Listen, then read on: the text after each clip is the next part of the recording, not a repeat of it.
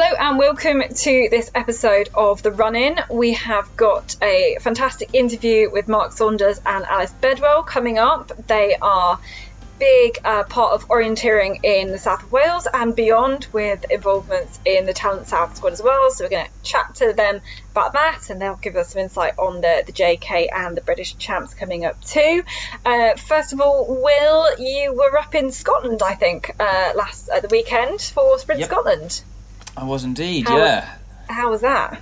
That was intense. So knockout sprint on the Saturday, followed by an individual sprint on the Sunday. So knockout, for anyone who's not aware now, a new format coming in, I guess it came in last year for the European Champs, but it is in the World Champs this year for the first time, and it is essentially qualification race in the morning. But for us this weekend it was about 12 minutes long, followed by 3 rounds of quarterfinals, semi-finals and finals in the spread across the late morning and afternoons. So the format for Sprint Scotland was a bit different to how it will work in World Cups and World Champs. So complicated batch of relegation and promotion. Exactly, and it made sure that, one, everyone got a race, which I think is key in the UK, seeing as it's not a World Cup, you're not going to be kicking people out after one round. And 2, it kept the pressure on all the time, because you knew if someone got relegated from the A into the B, they were probably just going to race really hard to ensure that they were going to get in. And so every single round was fast, and the tactics were take it out hard, take it out fast, and it was just full go all the time. Pain, lots of pain, lots of lactic acid, and good racing as well, good head-to-head racing. I think in every single round, in every single heat, whether it was A, B or C, in both the women's and the men's, it looked tight, it was aggressive. And it was really, really good fun. It looks amazing. The terrain looked pretty good, like classic kind of Scottish-y housing estate stuff, which I guess is not too dissimilar to what we'll get in Denmark in the World Champs. And it just looked head to head. You say intense, aggressive. Were you the victim of some aggression, Will? Or were you the one dishing it out? I would say I dished out my fair share. So it's not meant to be a contact sport. It's not meant to be a contact. It turned into a big contact sport. So in the men's A quarterfinal, the order of being set off was A, B, and C. So the A would go first, and some of the controls weren't woken up, so it turned into a bit of SIA. Contactless was attempted. People overshot and had to come back. So it was just a massive clash of people head to head into each other. Ouch. Into the control, scrabbling around to punch it and all of that kind of stuff. So that got quite a lot of people quite stressed, I think, in that first round, and there was a lot of elbows, argy-bargy, that kind of thing. I was finding it really quite funny by how stressed people were getting, and including me. But you love the head-to-head racing though, Will, that's what you really like, so So it suited me down to the ground, I think, and it was really good fun. You did have to make some aggressive moves, because everyone was, what I found anyway, everyone was quite even on pace, so you had to either, to move up the group, you really had to surge and attack, or you had to be quite aggressive with cornering or going downstairs or things. So I threw in a few road moves in the semi-final. I overshot a gap when I was in, I think, 2nd or 3rd place relatively early on in the semi, and had to then kind of catch back up to the group, and then to try and move up, I was kind of jumping 5 sets of stairs down to kind of chop people and then corner. So it was getting quite aggressive in that way. But also because you're trying to keep people behind, because you know that if essentially you won't be able to take the finish shoot was so short, and we used the same last control each time for all of the rounds, including the quali. So you knew roughly, okay, I know which control I'm coming into for the finish, and I'm not going. The finish shoot was only about. You can't overtake people on the run-in. Yeah, exactly. Yeah. Or if you did, I got dipped actually on the line by Johnny Crickmore in the semi. I think we came up with the same individual time, but then he was at one place. Oh no, it was the quarterfinal, so he got the automatic spot over me for going into the semi-final. But luckily we were all faster than the heat behind us, for me to still qualify through fine. But it wasn't happening a lot where people were getting out kicked on that final stretch, so you really had to be aggressive, make sure no one was coming past you early on. So the elbows definitely came out, people got aggressive in keeping people behind, making themselves really big. I think everyone had just been watching Drive to Survive in the week before. Well, and also you've got to. It shows you can't overtake by speed. You've got to overtake by orienteering, or not get overtaken by doing orienteering, basically. Yeah, absolutely, and that was happening. There was a lot. There were actually quite more than I was expecting, because it wasn't gaffled, it wasn't forked, and it was a lot more than I was expecting. Where people were choosing different routes. So I think on the semi-final there was on the final there was easy first control, and then it split into a big route choice, and immediately it just splintered, and people went different ways, and then everyone ended up at the next control at exactly the same time, despite taking 3 different routes or something. So it was quite different. So you had to make a choice to try and get ahead by doing something, by doing a different control. So it was super intense. Really good fun. Really good fun. And what about the individual then as well? On the Sunday, that was an absolute shocker. That was dreadful. That was I feel like quite for a bit of bad luck, really. So it was a very steep hillside for half of the course, and then back into housing estate for the second half. So it's quite a different course in terms of what normal sprints are, in terms of the amount of forest. So the first part was in the forest, like a forest sprint. Yeah, absolutely. So it threw your mind off quite a lot. And the first 2 controls were downhill, down quite steep, slippery beechwood. It's on the observatory in Dundee. And I fell on the way down to the second control and completely shredded my map into 2 or 3 different pieces, and had to then spend the rest of the course piecing it together to actually navigate. So I got to the finish, and then immediately I saw the John Cross, head of selection panel, and the new coach, Bernie, the new head performance manager, and kind of stuck both of my hands through my map and could wave at them through the holes in the map. So my hands fitted through the A4 piece of paper quite easily. Oh, God. So I did that on control number 2, which made the rest of the course. There was one section of 3 controls that weren't affected. And on those I did quite well, and the rest of it was just I couldn't see gaps, I couldn't tell where the fastest route was because it was just torn up, and then I chose a terrible route, coming back on this big huge long leg, and I think Sasha Chaplin started behind me by a minute, and we crossed each other very similar places where I saw Nathan Lawson, who started a minute ahead of me. So okay, it's similar times, we're all quite even. And then he caught me at that control. I was like, this is just, it's gone, it's done. So yeah, it was a bit of a shocker. That is one hell of a story. Yeah, that is one hell of a story, Will. You're going to have to remember that for many years and bring that one out, because that is so rare. Yeah, it was. I've never seen a map quite like it. You get it in forest races sometimes, you rip one small hole or something like that, but not the way that it just kind of. I think I fell into a tree, and it kind of got spiked, and the spike. Yeah, and then my compass went through it and all this kind of stuff. So only me. Yeah. But it was good. It was still a fun race. Yeah, it was still a fun race, and good weather all weekend and everything like that. But it was pretty frustrating, to be honest.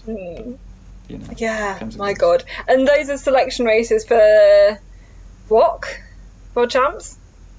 For the World Cup. So it's those 2 races, so the knockout and the sprint, and then the JK sprint selection for the World Cup round, and then the World Cup will pick the WOC team. Yeah, that makes sense. All right, let's move on then to our main interviews for today, and then we're going to come and talk a little bit more about the British Champs in a bit. So without further ado, let's hear our chat with Mark and Alice. So welcome, Mark, and welcome, Alice, to the podcast. I've done a short introduction for you, but I probably missed off a whole load of things that you do just because you're kind of all involved in all sorts of parts of orienteering. So why don't you introduce yourselves and tell us a bit about all the different ways you're involved in the sport? Oh, gosh. lots of different ways. So I guess, we've been orienteering for 45 years? No, I'm sure, no. 40 years. 40 years. A bit more than 40 years. And what we do now, we're involved in coaching the Welsh Junior squad. We're working with Talent South as part of the Talent squad. We do a lot of planning, controlling.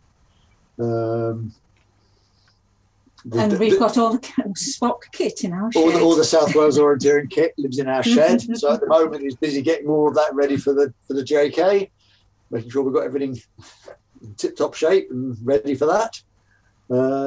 And then just helping, do a lot of helping with South Wales orienteering, and more occasionally with Bristol. Bristol is our sort of like competitive club that we run with. That's where we started orienteering.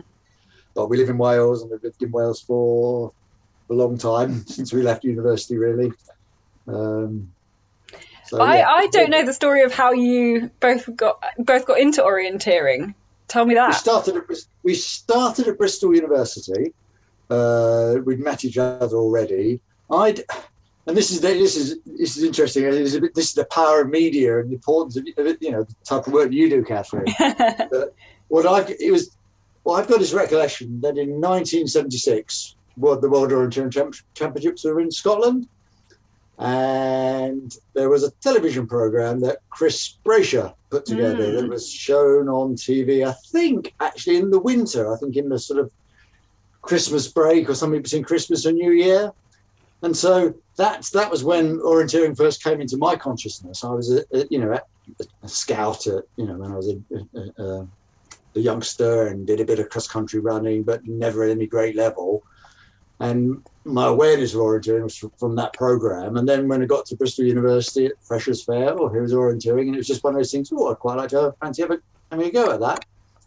And then 40 years later, here we are, still orienteering. They haven't managed to get rid of you. Not quite. That's really great. And do you remember your first orienteering events? It was Ashton Court, so the very local Bristol event. So we went round together, and I don't think we got too lost and had too many arguments. But yeah, it can't have been too bad an experience because you're still here and you're still doing the sport. After that we started going with U-Book. Basically every weekend we were sort of instantly addicted, I think. Yeah, it's the usual thing, isn't it? It's weekends away, and in those days it was much easier for student clubs to be able to take a minibus, and Alice did a PhD at Bristol, and so she was then old enough to drive the minibus, and old enough but not competent. So it just became part of what we did, and neither of us were particularly good or particularly fit to start. Made loads of mistakes and so on, and then decided I needed to get a bit fitter, and thought, right, we'd better start doing a bit of running, and you just gradually got better. Alice, you got better quicker than I did, didn't you? Yes. Don't know why. a knack to it. I think it's a hard skill to pick up as an adult. Having known several people who've started as an adult, it's I think starting as a child, I take it for granted just how that you do that progression quite slowly. Whites into yellows, and you're doing it with your parents, but it's just quicker to, I don't know, it seems quicker to pick up that skill. I can remember I must have been orienteering for about 20 years or something, and we had a meeting with it must have been all the coaches, the squad coaches getting together. So Derek Allison, who was whatever he was, performance director at that time, or head of coaching or whatever, and we had to do an introduction, and I introduced myself and I still saw myself as a newbie to the sport, because I wasn't one of those who'd come through as a young, as a teenager. And of course they all laughed at me because they said, how long have you been orienteering? And he was, 20 years. But it was still that, Yeah, there's still a feeling of you've joined it slightly later on. Exactly. Yeah. Do you, of all the things like the planning, helping events, coaching, is there one of those that is your favourite? Oh gosh, do you want to answer that one? Or? I don't know. And it obviously different for both of you, maybe. Trips with the juniors, some of the coaching camps I really enjoy. Just when you suddenly get to know them a bit better, and yeah. And I quite enjoyed the planning aspects, just being out in the forest, and whether that's planning exercises and planning things that you're going to do, training exercises you're going to do, or planning courses, when you're putting on an event or whatever. That process, the sort of the puzzle element, trying to create an interesting course or whatever. And then the time spent out in the forest, out in the sand dunes or moorland or whatever, when you're, exploring these places and trying to work out how the best way to make use of them. So I enjoy that aspect particularly, I think. Yeah, it can be definitely a puzzle to solve, especially if you've got a really good area and you're trying to still make the most of it. But if you've got a kind of averagey area and you're like, I want to still make sure that every orienteer that goes around has a decent experience of this. Yeah, exactly. Yeah, definitely. Obviously, I've got to know you a bit more through Talent South recently, which has had its first year proper this year. We're just coming up to a whole load of junior selection races, and we had this big Zoom meeting the other night, going through geeking, going through a whole load of maps with a whole load of juniors who are interested in, who are aiming to do well, whatever that means for them at these selection races, and to try and perform to their best ability. And you guys lead the Talent South section of all these new junior squads. Did you volunteer to do this? Were you asked to do this? Why is it something you guys wanted to do? We volunteered. It was advertised on the Petroleum website.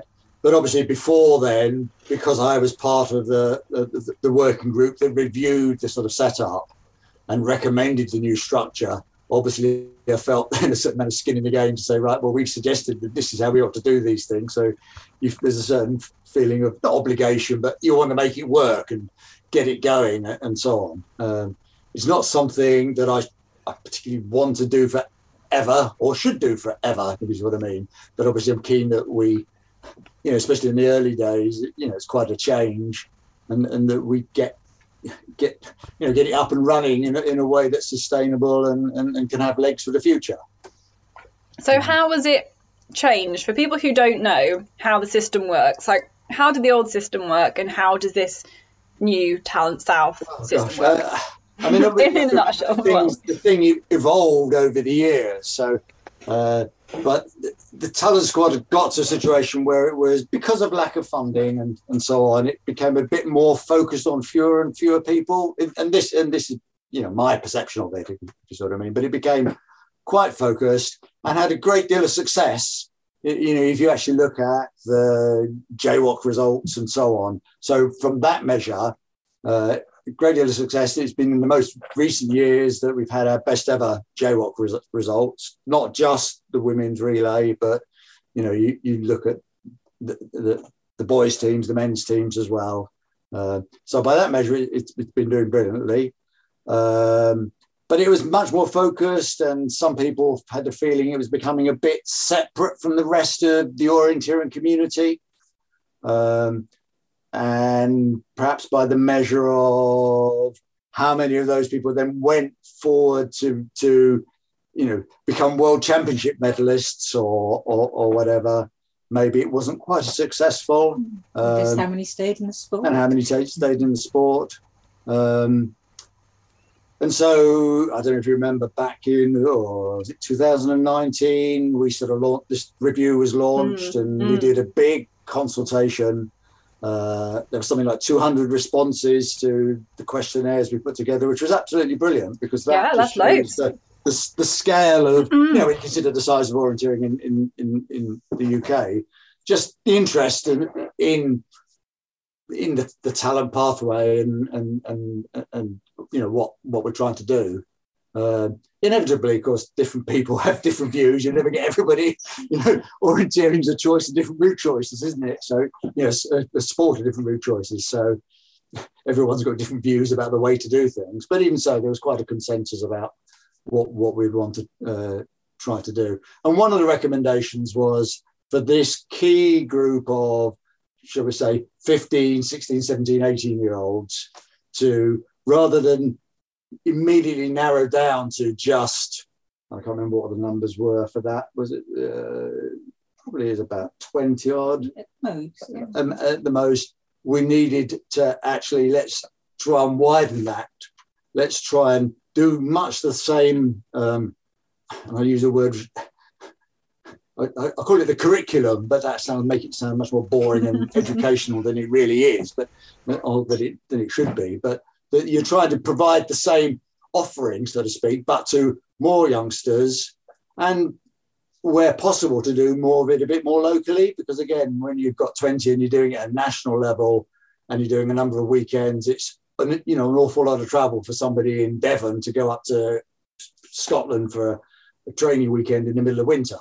And so if we can do some of that stuff at a more local level and the southern level, then that's great. But it's still important that on occasion we get together everybody across the nation. But so that was the sort of genesis of it.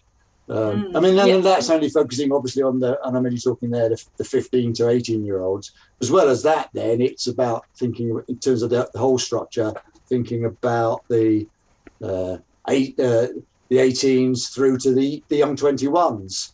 And it was recognising there was nothing really in place for the young 21s. And so instead of having a talent squad, which used to be 15s to under 20s, saying, right, well, actually, let's have 15 to 18s, which sort of matches the sort of the school before they go away to university time of their life. And then let's try and make something happen for when they go away to university, and also what support as young 21s they need. Yeah, because it can be really tough. I mean, I think we've spoken about it before in the podcast. It's that, suddenly you're a senior, but you're still developing. You're still kind of gradually getting quicker, getting used to the longer distances. And actually, you can't just go in and maybe represent the British team at the World Champs straight away. There needs to be some sort of development in place there as well. Yeah.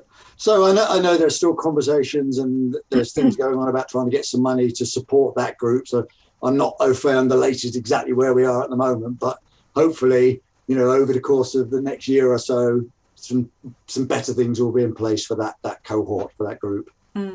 So what has it physically meant then this year so kind of alluded to being more local. So now we have the Talent Scotland, Talent North and Talent South. So these three separate groups apart instead of this one individual group. So what have you been able to do with the squad then? So we've basically done the same sort of programme as the Talent Squad used to do in terms of there being effectively 4 camps over the winter period.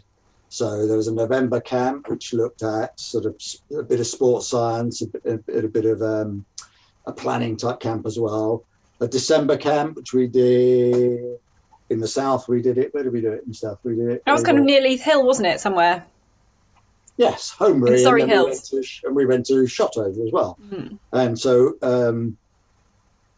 And so that was about basic skills, and I think even for our top elites, it's important to keep on top of your basic skills. And then we did another camp in January, which we happened to do in South Wales, and by then we were back into COVID issues and so on, but we still managed to do 2 days, a day on Kenfig and a day on Britain Ferry, quite contrasting areas. And then we had a 4-day camp, which was joint with Talent South and Talent Scotland. And that was in the Lake District. That was organised by Richard Tiley, and it was over the half term period. And some of the youngsters had the first week was half term, and so they arrived on Wednesday evening or Thursday and did 4 days, including the weekend. And then some people had the second week as half term, and so they arrived at the weekend and stayed till the Tuesday. So they both got 4 days worth of orienteering training. And there was some overlap. Where all the 3 squads were actually together, which was...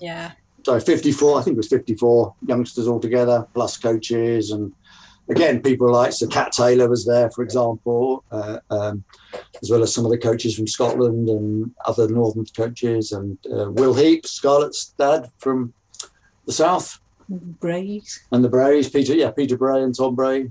So, a really good camp that the youngsters really appreciated. Yeah, it really makes a team. And I think it's that what is different from, say, like when I was doing like my regional squad training to this Talent South is the fact that it's a weekend. It's not just one day, like 10 till 3 or something, but it's a whole weekend. Why is that really important? Well, it's the social motivational aspect, exactly that. And I mean, obviously, some of their junior squads have the strength in numbers or the strength of coaches that they able to do weekends away, and great if they can, but lots of the junior squads aren't able to do that, and just, as you say, have done days and so on. But there's nothing beats going away. Nothing, as you said, wasn't it, Alice? The getting from a coach, getting to know the kids, you know. Yeah, getting to the kids, and the kids getting to know each other. I think, like you've already mentioned, that, you know, one of the aims of this is to create kind of longer term athletes, in terms of, like, you know, world championship performance, but also just retaining juniors. I mean, the number of conversations I've had with people on the podcast and off the podcast about how do we retain our juniors, especially kind of around 18s and 20s. I mean, it's something we've been talking about for ages, and I'm hoping this is going to be a really big thing to change that. Yeah, I hope so. I mean, and it's just one piece. I mean, I think you need to think about the whole thing. And we've already spoken about the 19s, 20s, and provide offerings and support for the young 21s. But it's also thinking about the fantastic work J. Ross has done historically with the summer tours. So the importance of Lag and Lear and the D-side camp and so on. And that's a really, you know, for that social thing, that's a really important thing, as well as a good way of reinforcing the skills and just the technical training aspects, but the social side of things there, introducing youngsters to, you know, to orienteering in Scandinavia, sort of what Nick Barrable does with the Stockholm camp, or, you know, when Alice and I managed to take slightly older youngsters to Gothenburg. Some of them to Jukkola. I mean, yes, we've taken seeing kids going to that, and just seeing orienteering as a real sport, and lots of people. Yeah, and loads of people do it. And well, and I like your approach that you're not. It almost seems like it's kind of different in the way you talk about performance and everything, is that you're not expecting every athlete to be a world champion or to be a junior world champion or to have amazing success, but you can frame success in getting to go to these great places and being good enough to kind of feel comfortable in this terrain, and actually I think, you know, the way I've seen you two lead the Talent South is that performance is not all about results. No, yeah, you're right. But I mean, it is about people who want to get better and do better. It is performance in that sense, in that's the point of it. It is not just a social having fun and all having a holiday. Yeah. It is a point to it, and you are very much trying to encourage people to be systematic about how they think about their orienteering, systematic about how, and you're encouraging them to be systematic about how they think about their athletic training, systematic about how they think about their lifestyle and planning for themselves and taking responsibility for how they fit in their orienteering with everything else they got in their life, you know. So it is serious in that sense, but it's also fun, and you know, the two things aren't incompatible. You know, they're very much part of the same thing. You know, it's the journey, isn't it? Striving to get better is the fun thing, and great seeing where it gets you. Seeing where it gets you. And then for some people that means they can get JWOT medals or World Championships medals, fantastic. You know, it's great. You know, but it's not the only thing. Yeah, and it's having fun in seeing that improvement and in recognising that improvement and getting appreciated for, I think, for putting that heart, you know, the juniors feeling that what they're doing is also being noticed as well. Yeah, and absolutely. The effort they're putting in. Yeah, I think so. Is there anything, like, you know, you've done 1 year proper, I'm sure you've already been thinking about, like, what has gone well and what has gone less well. Is there anything you want to, like, change and improve for next year? I'm sure we will. I mean, in fact, I've got a meeting later on tonight with my Talent South, my Talent North and Talent Scotland counterparts, where that's one of the things we're exactly going to be talking about. And the first thing we need to do is actually get reaction and reviews from the athletes, from parents, from coaches like yourself, Catherine, about, you know, your views and things. And I'm sure there are things that we want to do better. At one level, because of COVID messing everything up, this year was all a bit of a rush, and we were a bit just getting the camps on. was a lot of work. It was impressive, to be honest. Yeah, and so that became just the focus, and now we want to just sort of step back a bit and say, right, well, what else can we do in terms of the structure of it, other elements, which things did work well or not work well, and so on. And I don't really, I'd rather not sort of second guess that. I'd rather sit and listen and see what other people think, and we have very much and very deliberately based it on what the talent squad did, and the great work people like Mark Nixon and Paul did, historically, with their sort of the systematic approach to orienteering and thinking about that and building on that. Yes, and the extra education. Yes, and the educational elements around it. So we had a session, a Zoom session with Rona McMillan. That was amazing. That was so good. Great, isn't it? Talking about when things go wrong and so on. Yeah, and when things go wrong in terms of, I think it was something called like injury pitfalls or like training pitfalls and things like that. And it was really informative and a personal account as well. Yeah, and just trying to encourage people to keep a balanced approach to things. That orienteering is one part of their life. It doesn't have to be everything, And we want to encourage people who are really keen to succeed and support them, but they shouldn't feel pressured that that's what they have to do to be a successful person, to be a successful orienteer. Yeah, and that I think will build into the just retaining people. I think we've seen, anecdotally, people who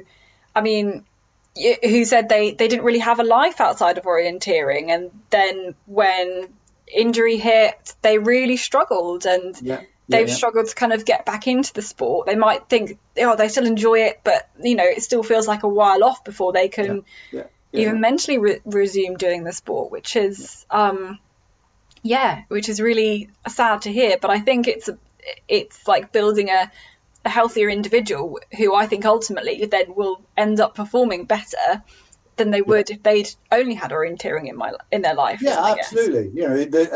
I think we said in the report we did, if an injured athlete or an ill athlete is not going to perform well, is not going to get a medal, are they? No.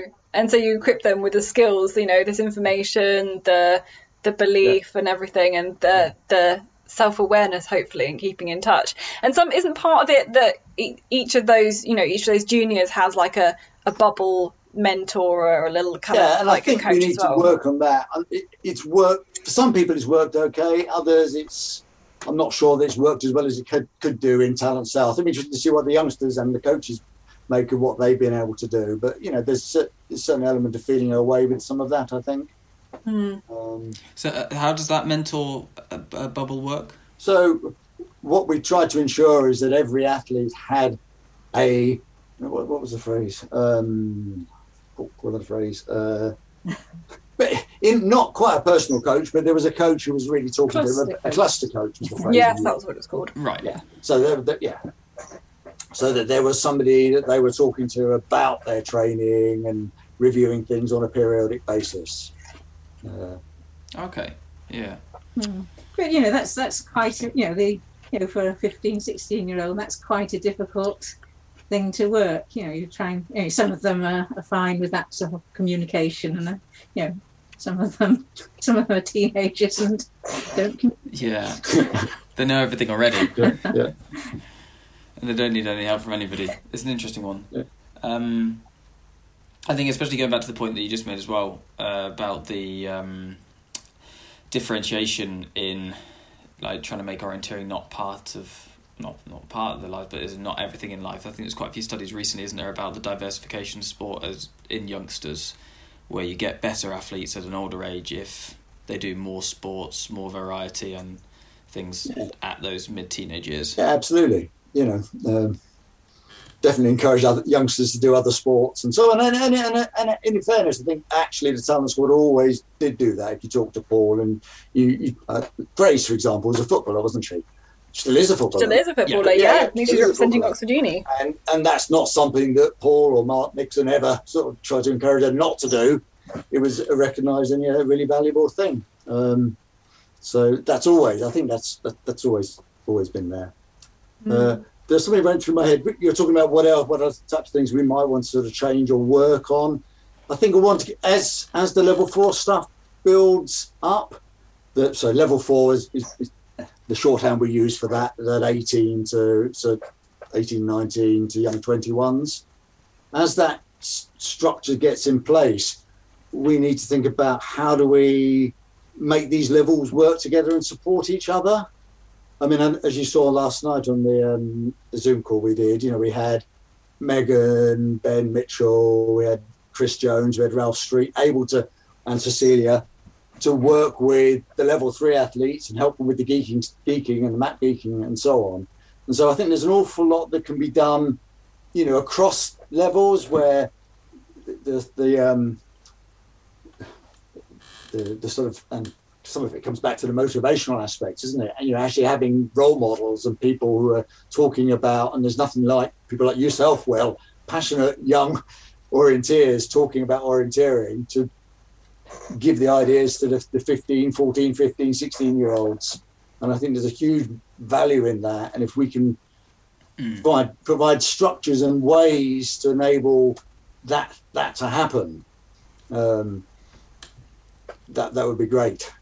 And then the other way, I think, in terms of what we as the level 3s, so the Talent South, Talent Scotland, Talent North, organising training camps and so on, that there are exercises, permissions organised, controls in the forest that those guys can use to help with their own training.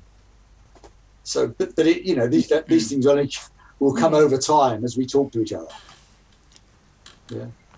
Because I think it's quite a unique position, because it's not what, especially when I was growing up, I don't seem to remember having any access to that kind of level of information as well from current internationals. So I think back to when I was in my late junior years, I think there's definitely a disconnect between the senior group and the junior group, which this seems to be solving as well, of creating continuity of you can very easily get there and make that jump because you know who the people are and you can access that knowledge from them. Whereas when I was a junior, it was certainly not that well communicated, or you didn't have that connection. And it's hard because actually, senior, what I want is, and you're now busy with your job life and trying to balance. Yeah, I've turned up 10 minutes late to this call. Balance the job and work and so on with your athletic training and so on. And so, and that's, if you're to get to this position where you can get yourself to get top 10s or whatever it is at World Cups, etc., we need you to be able to have the time to focus on your own training and so on. So it mustn't be an obligation or an extra burden or something. But some people, they are in the position to help or provide advice or whatever. And we need to provide ways to make that easy to happen and not feel an obligation or a... Obviously, Zoom, whatever you think of Zoom, has made a huge difference. You can, instead of people having to turn up to weekends, they just another hour on Zoom. Yeah, like the session we did last night with Matt Beaking looking at the selection races. So we had Chris in Dundee, Cecilia in Bath, Ben and Megan in Swansea, and we had 30-odd youngsters all over the south of England and Wales able to dial in to listen to those conversations and be engaged with that. And so, that's definitely something that Zoom and the revolution in distance learning and distant, video conferencing and so on has given us. And it means when you're there at the weekend, you can focus on the orienteering and the socializing and everything, and not all the evenings and everything is completely taken up with classroom sessions, I think. Yeah, exactly. Yeah, and we can do some of those classroom things or evenings, as you say, or Wednesday evening or whatever, and try to build that continuity. And that's where we can also do stuff across the whole of the UK. So that could be the type of thing we could do, Scotland and North and South together, maybe. But so that I think there's lots of ideas about ways we can develop this. Yeah. What would you see as big? Because I think that creates something where previously a lot of people would be doing that on their own, or would only be going orienteering at weekends, as probably the traditional view. what's a kind of measurable, tangible thing of, okay, well, this has been a success? Because it feels like there's going to be a lot of success for just the general quality of navigation improving across the board for that group of juniors. Just sort of more of the level of competitiveness in the junior races. I think,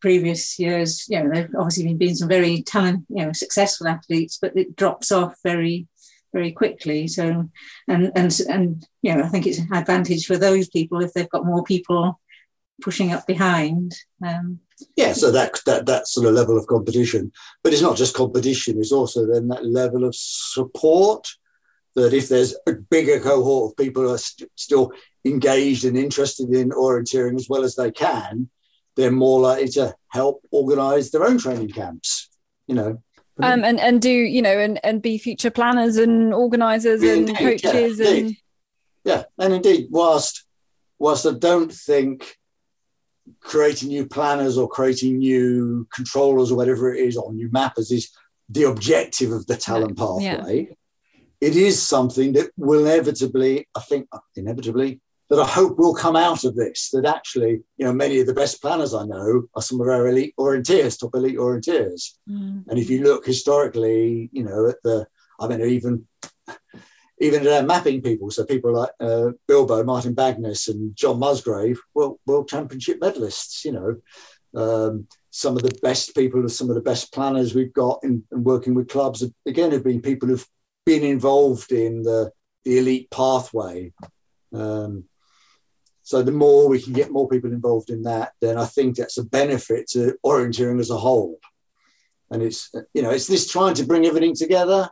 It's not a separate bubble, the elite pathway, but it is something that it provides a focus on excellence. And out of that, we will get more people really do want to make sure we have good courses, make sure that, like the work that Chris Smithard and Gigi and people do with Sprint Scotland, for example.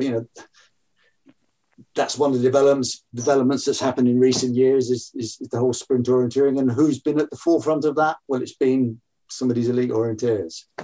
And who you look at the entry list on that, well, you see W80s doing some of those races, so it really does it's trickle down, doesn't it? It filters down, and how can we work it together?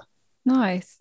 I guess a lot of it is you're trying to teach something to the athletes, to the juniors, but I'm sure you learn a lot from them as well. Yeah. Yes. I mean, it says my own personal orienteering. It was only when I started coaching in the context of the Welsh junior squad that I got to state. I think I won my first British championship as an M50 or M55, I forget, something like that. But that was only after I started coaching and thinking about talking to the athletes about how you approach particular legs or whatever it is, and suddenly, actually, you end up doing it yourself. So yes, it definitely does. Well, I think we've all found that. Yeah, it keeps you on your toes. Yeah, it really does. It really does. They can offer a lot of insight. I want to move away from coaching slightly and see, can you give us a few hints about? Obviously, you're based in South Wales. The JK is going to be there. I think you're involved in an amount. What can we look forward to at the Easter weekend? Oh, sunshine. You hope. I better be the case. Beautiful views. Beautiful views. So what have we got? We got the sprint at Swansea University in Singleton Park. So I think that will be quite an interesting sprint. I think it was a very good sprint we had there. Was it 2014? 2014. So that's a mix of urban and parkland, and the transition between the two. So that should be good fun. It's a lovely campus. Oh, Alice has got the map there. Yeah. Already with the map. Yeah. You're already doing a spot of geeking. Campus, but from running there before, I remember it just being more interesting somehow than just looking at the map now. I seem to remember there being a bit of a controversy around a crossable green or uncrossable green. There's a lot of people running through hedges that they shouldn't have been running through. Well, I think They were crossable. They were crossable in that. They were crossable. Oh, there you go. Or some people not running through them then when they could have. We're hoping that there's going to be lots of clarification in the final details. This has already come up in our geeking session on Zoom the other night, Will. So we're already talking about it. Phrased. Yeah. Well, Chris made the map. Yeah. So he's got an insight already, hasn't he? Mm-hmm, mm-hmm.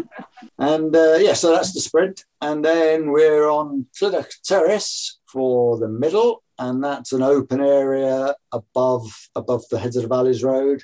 You're at 1,500 feet, over 1,500 feet.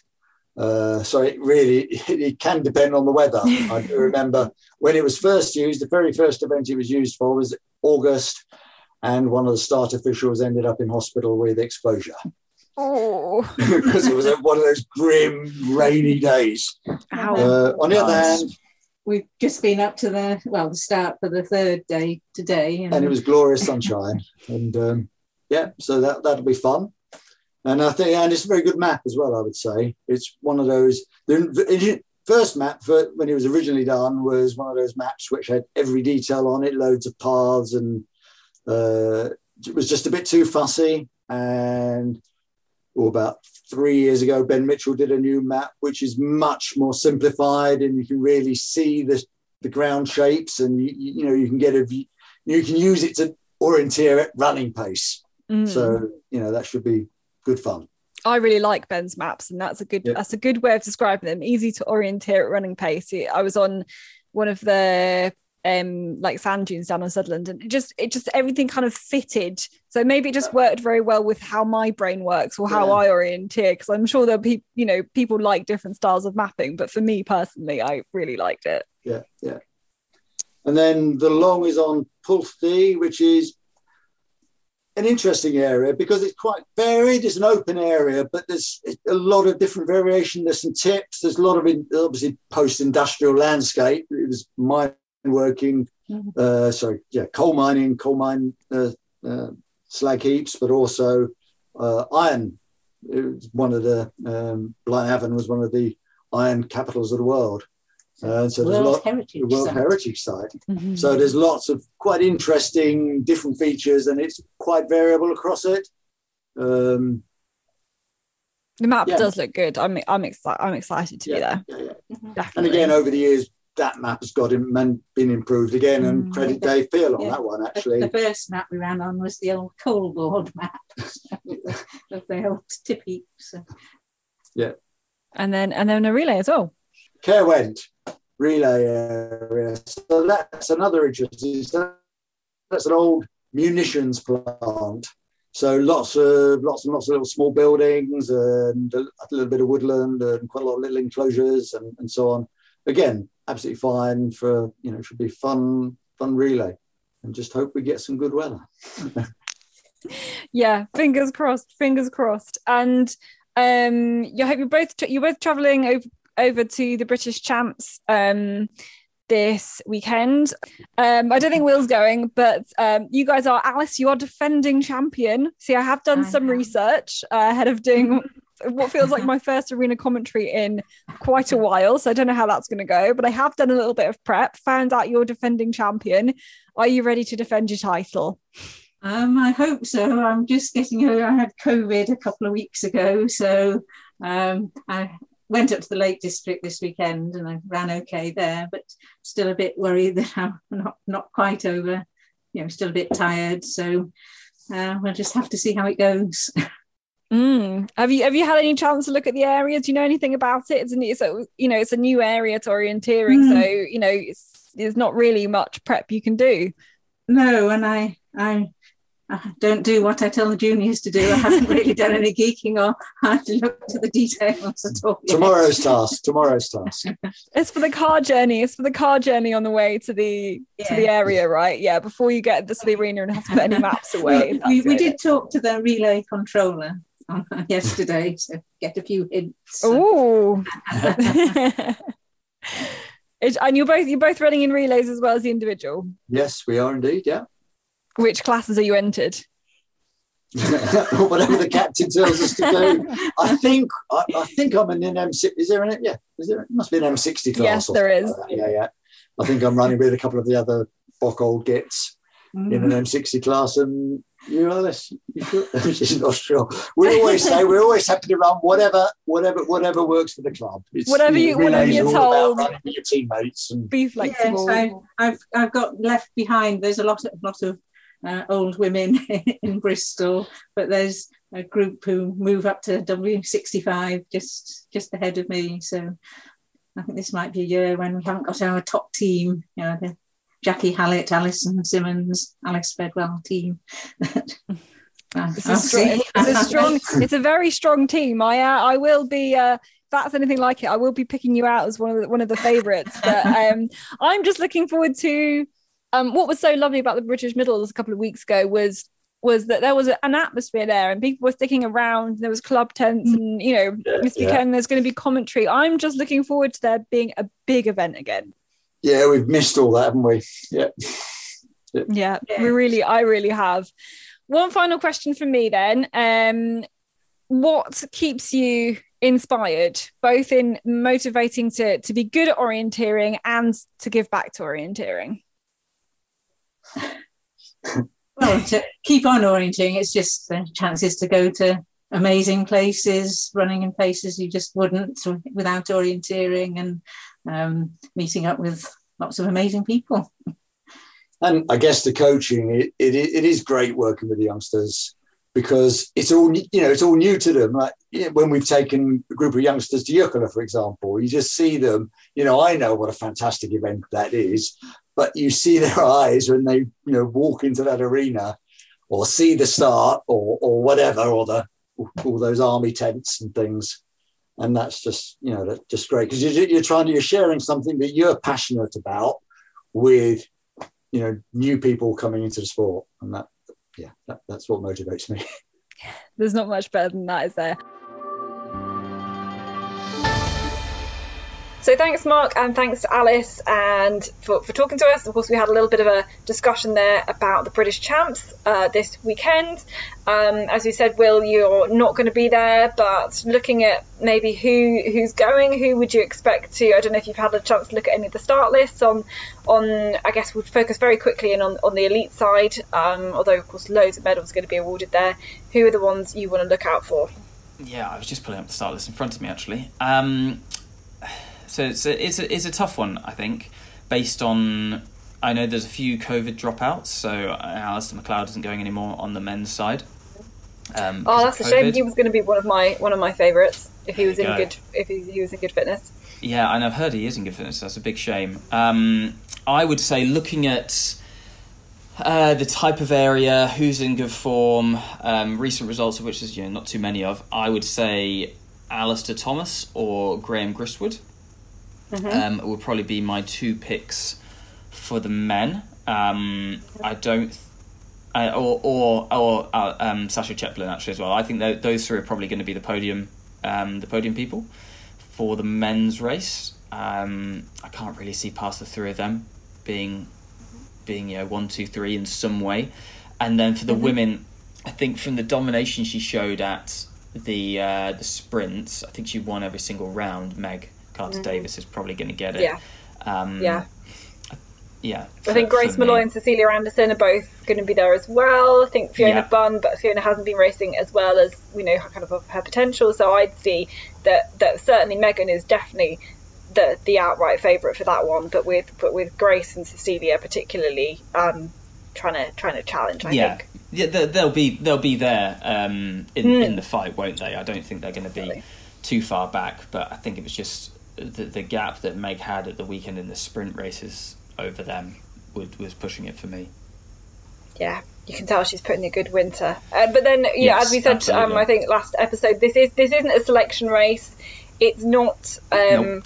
If a lot of the elites they're pushing for these selections, they're wanting to get on that coveted World Champs team, especially because it's a sprint year. It's only a small team that can go. There's only the sprint disciplines. This may be not featuring as highly on, in terms of where they're trying to peak and everything. But I'm certain we're going to get a great set of races. I hope you enjoy it if you're heading down there, and if you're listening to this on the car. In the car on the way to these British Champs, really, I hope you enjoy the races, and it's great, as we said to Mark and Alice, to have just this level of competition with everything that surrounds it and the whole atmosphere that surrounds it back as well. Will, I think we're going to be back in a couple of weeks' time, hopefully, with another episode, catching up on all the results and all the competitions that have been going on so far. They are coming thick and fast. But enjoy your racing wherever it is, and we will see you soon.